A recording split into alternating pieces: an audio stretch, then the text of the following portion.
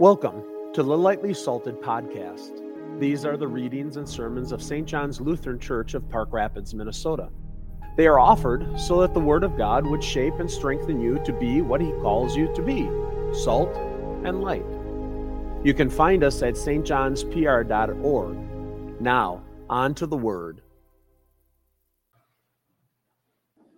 Our Old Testament reading for this first Sunday in Lent is recorded for us in the book of Genesis, the 3rd chapter, the fall and the consequences. Now the serpent was more crafty than any other beast of the field that the Lord God had made. He said to the woman, "Did God actually say, 'You shall not eat of any tree in the garden'?" And the woman said to the serpent, "We may eat of the fruit of the trees in the garden, but God said, 'You shall not eat of the fruit of the tree that is in the midst of the garden, neither shall you touch it, lest you die.' But the serpent said to the woman, 'You will not surely die. For God knows that when you eat of it, your eyes will be opened, and you will be like God, knowing good and evil.'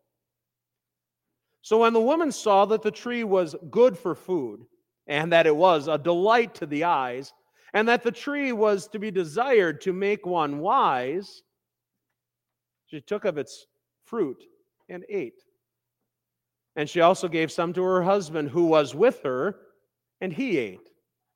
Then the eyes of both were opened, and they knew that they were naked. They sewed fig leaves together and made themselves loincloths. And they heard the sound of the Lord God walking in the garden in the cool of the day. And the man and his wife hid themselves from the presence of the Lord God among the trees of the garden. But the Lord God called to the man and said to him, 'Where are you?' And he said, 'I heard the sound of you in the garden, and I was afraid, because I was naked, and I hid myself.' He said, 'Who told you that you were naked? Have you eaten of the tree which I commanded you not to eat?' The man said, 'The woman whom you gave to be with me, she gave me fruit of the tree, and I ate.' Then the Lord God said to the woman, 'What is this that you have done?' The woman said, 'The serpent deceived me, and I ate.' The Lord God said to the serpent, 'Because you have done this, cursed are you above all livestock and above all beasts of the field. On your belly you shall go, and dust you shall eat all the days of your life. I will put enmity between you and the woman, between your offspring and her offspring. He shall bruise your head, and you shall bruise his heel.' To the woman he said, 'I will surely multiply your pain in childbearing. In pain you shall bring forth children. Your desire shall be for your husband, and he shall rule over you.' And to Adam he said, 'Because you have listened to the voice of your wife, and have eaten of the tree of which I commanded you, you shall not eat of it. Cursed is the ground because of you. In pain you shall eat of it all the days of your life. Thorns and thistles it shall bring forth for you, and you shall eat the plants of the field. By the sweat of your face you shall eat bread, till you return to the ground. For out of it you are taken. For you are dust, and to dust you shall return.' The man called his wife's name Eve, because she was the mother of all the living. And the Lord God made for Adam and his wife garments of skins and clothed them." This is the word of the Lord. Thanks be to God. Our epistle reading is recorded for us in Paul's letter to the Romans, the 5th chapter. "Therefore, just as sin came into the world through one man, and death through sin, and so death spread to all men because all sinned. For sin indeed was in the world before the law was given, but sin is not counted where there is no law. Yet death reigned from Adam to Moses, even over those whose sinning was not like the transgression of Adam, who was a type of the one who was to come. But the free gift is not like the trespass. For if many died through one man's trespass, much more have the grace of God and the free gift by the grace of that one man, Jesus Christ, abounded for the many. And the free gift is not like the result of the one man's sin. For the judgment followed one trespass, brought condemnation. But the free gift following many trespasses brought justification. If, because of one man's trespass, death reigned through that one man, much more will those who receive the abundance of grace and the free gift of righteousness reign in life through the one man, Jesus Christ. Therefore, as one trespass led to condemnation for all men, so one act of righteousness leads to justification and life for all men. For as by one man's disobedience the many were made sinners, so by the one man's obedience will the many be made righteous. This too is the word of the Lord. Thanks be to God.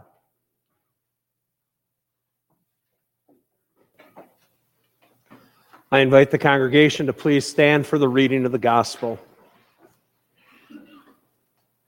The gospel is recorded for us in the Gospel of St. Matthew, the 4th chapter. Glory to you, O Lord. Then Jesus was led up by the Spirit into the wilderness to be tempted by the devil.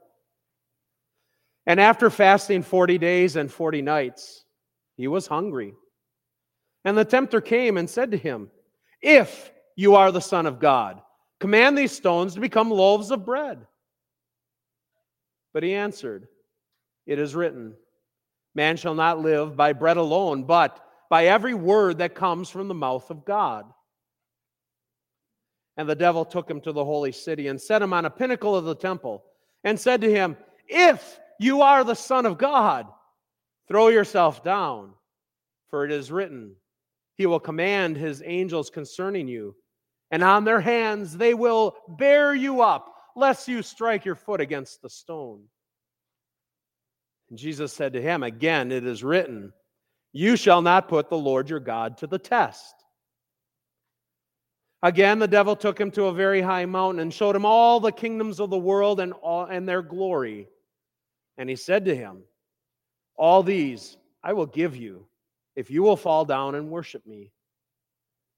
But Jesus said to him, "Begone, Satan, for it is written, you shall worship the Lord your God, and him only shall you serve." Then the devil left him, and behold, angels came and were ministering to him. This is the gospel of our Lord. Praise to you, O Christ. Please be seated.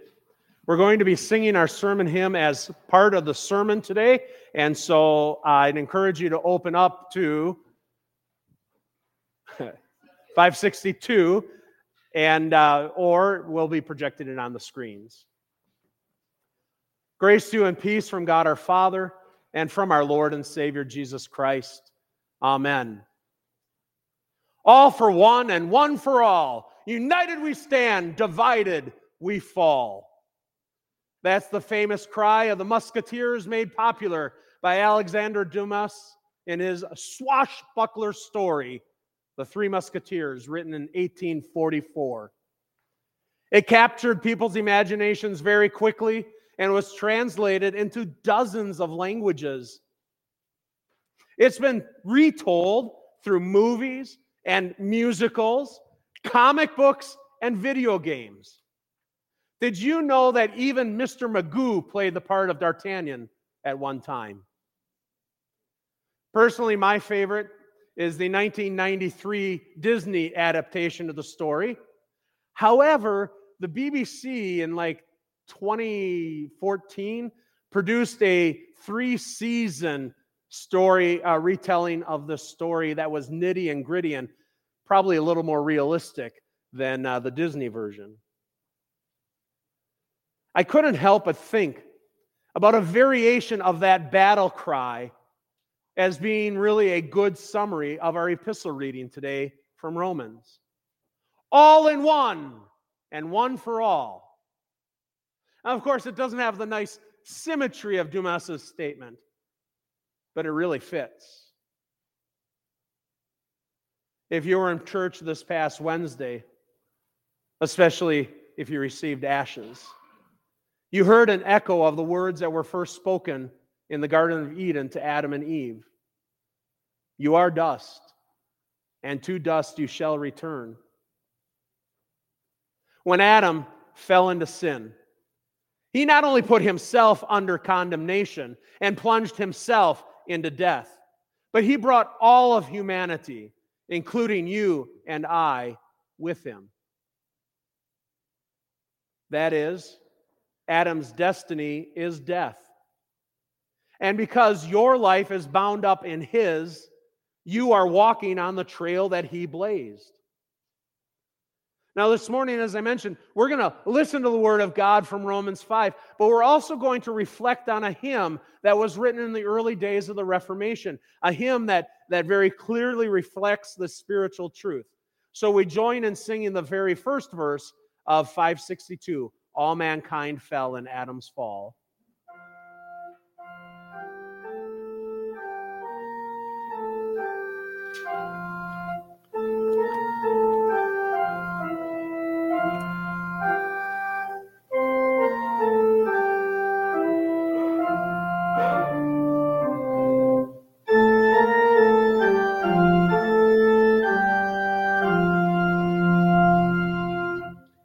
All mankind fell in Adam's fall.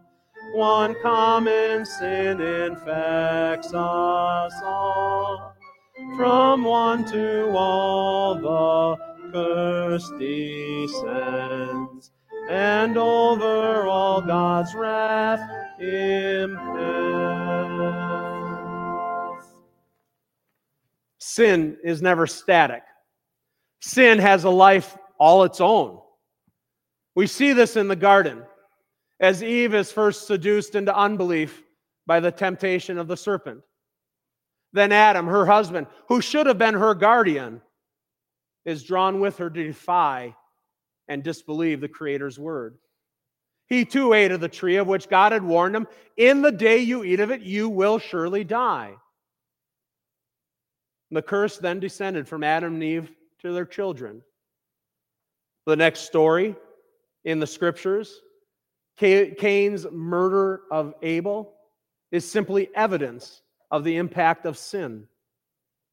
And Romans is clear. Sin came into the world through this one man, Adam. And because of his trespass, death has reigned through him.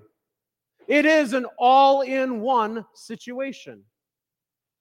But our problem is more than mere mortality. It's not simply that we live out our years and then perish. I mean, if it were only a matter of dying as though death were a part of nature, just another inevitable part of the cycle of life, then we might be able to meet death with calm composure, maybe with some regrets. But death is not natural. God did not create us to die, but He created us to have life with Him. Death is the result of sin. And where there is sin, God's wrath, His righteous opposition to our rebellion, God's wrath is revealed, and is revealed against all unrighteousness. It is a death sentence that Adam's sin brought on himself and the world. The soul that sins is the soul that dies, is the curse that embraces the whole earth, because all have sinned and fallen short of the glory of God. This death, it's not simply the last event of our biological life, but actually it is a shadow that casts itself over every step of the journey from cradle to grave. We join in singing verses 2 and 3.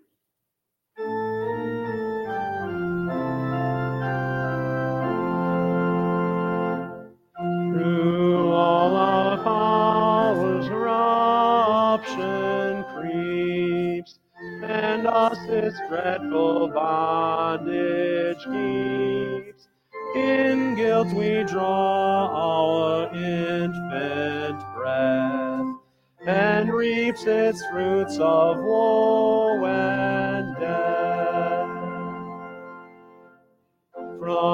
from hearts depraved to evil prone, flow thoughts and deeds of sin alone. God's image lost, the darkened soul seeks not nor finds its heavenly home. Sin is devastating, and its corruption is ever on the move. Creeps, as our hymn puts it, enslaving Adam and all of his naturally born children in a prison from which no inmate may escape. We confess that we are by nature sinful and unclean. We confess that because God has first said it. Many places, but David said it so well in Psalm 51. Behold, I was brought forth in iniquity, and in sin did my mother conceive me. From our birth, from our conception, we lack a true fear of God. We neither trust God nor do we love Him by nature. This is more than a tendency towards sin. A tendency that we might be able to overcome by decisions of the will or persistent practice of spiritual disciplines. No, the heart itself is desperately evil, is what God says through the prophet Jeremiah. Jesus himself declares the truth that the heart it's a veritable cesspool out of which bubbles things like hatred and lies and adultery and all the other toxic symptoms of our sin. We sin in thought and word and deed because that's who we are by nature. We are sinners. That is our death-bound destiny received from Adam. God's image given in the creation is shattered, so that we live not only in a dark world, but also with a darkness in our very souls, a darkness that is so deep that on our own we would not be able to find our way back to our Father's house. That's our all in one. That's the truth. That's the law's message of damnation. And so we are grateful that there is another word that comes to us from God. We join in singing verses 4 and 5.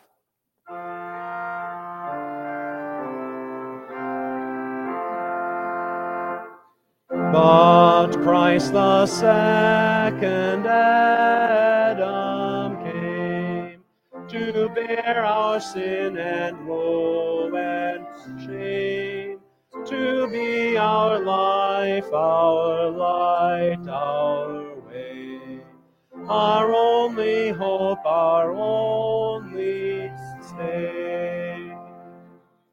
As by one man all mankind fell, and born in sin was doomed to hell, so by one man who took our place, we all were justified by grace. We are all too familiar with Adam's destiny, not only from scriptures, but by simply living life in this world. He was born and he died. It's not only a biblical refrain, it's the truth about each of us. But the Apostle Paul testifies to another destiny, not of trespass and wrath and death, but of righteousness, grace, and life. It's the destiny of the one man, Christ Jesus. Remember how Paul put it in the text? The free gift is not like the trespass. For if many died through one man's trespass, much more has the grace of God and the free gift by that grace of that one man, Jesus Christ, abounded for many. Jesus is the second Adam, but he is so very different from the first. The contrast between these two men could not be more pronounced. Adam stands at the head of humanity, turned against God, turned in on himself. In Adam, we have all been one huge rebellious man. That's what we sang in our opening hymn. United to Adam, we share his fate.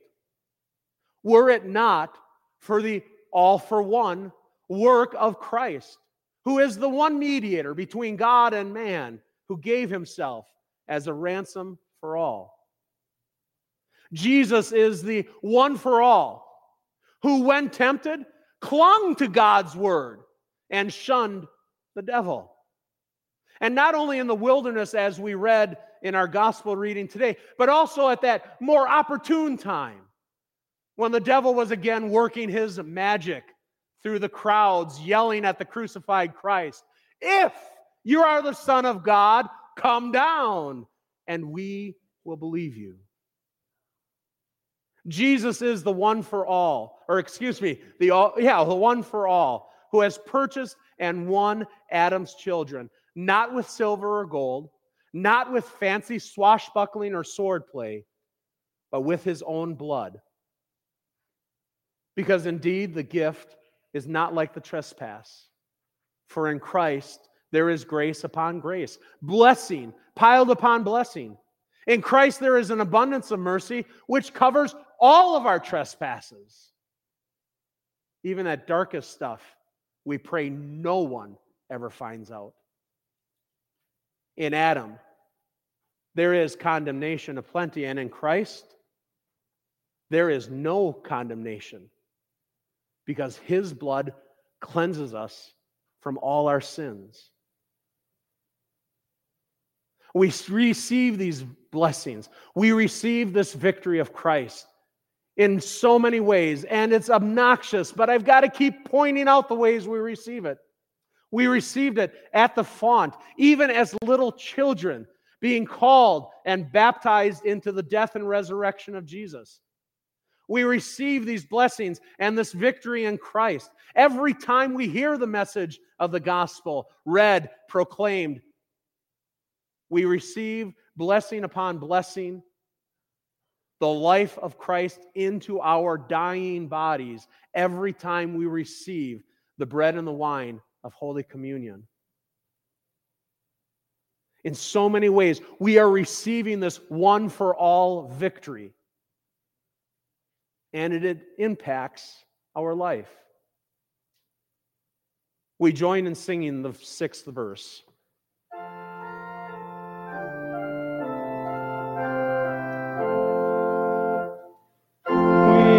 Thank you, Christ, new life is ours. New light, new hope, new strength, new powers. This grace will wear our way attend, until we reach our journey's end.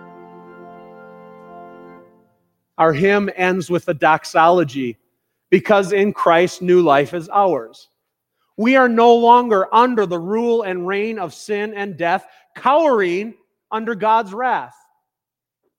We have a new Lord, a Lord who reigns over us with forgiveness, giving us reason to rejoice with new light, new hope, new strength, new powers. We are no longer bound to live by the flesh, but we are now renewed so that we can bear the fruits of the Spirit: love, and joy, peace, and patience, kindness, goodness, gentleness, self-control. In the new Adam, these are the things that are abounding in us. All in one, and one for all. Yes, Adam's destiny was death, but in Christ, you have another destiny. You have the righteousness and the resurrection to life everlasting.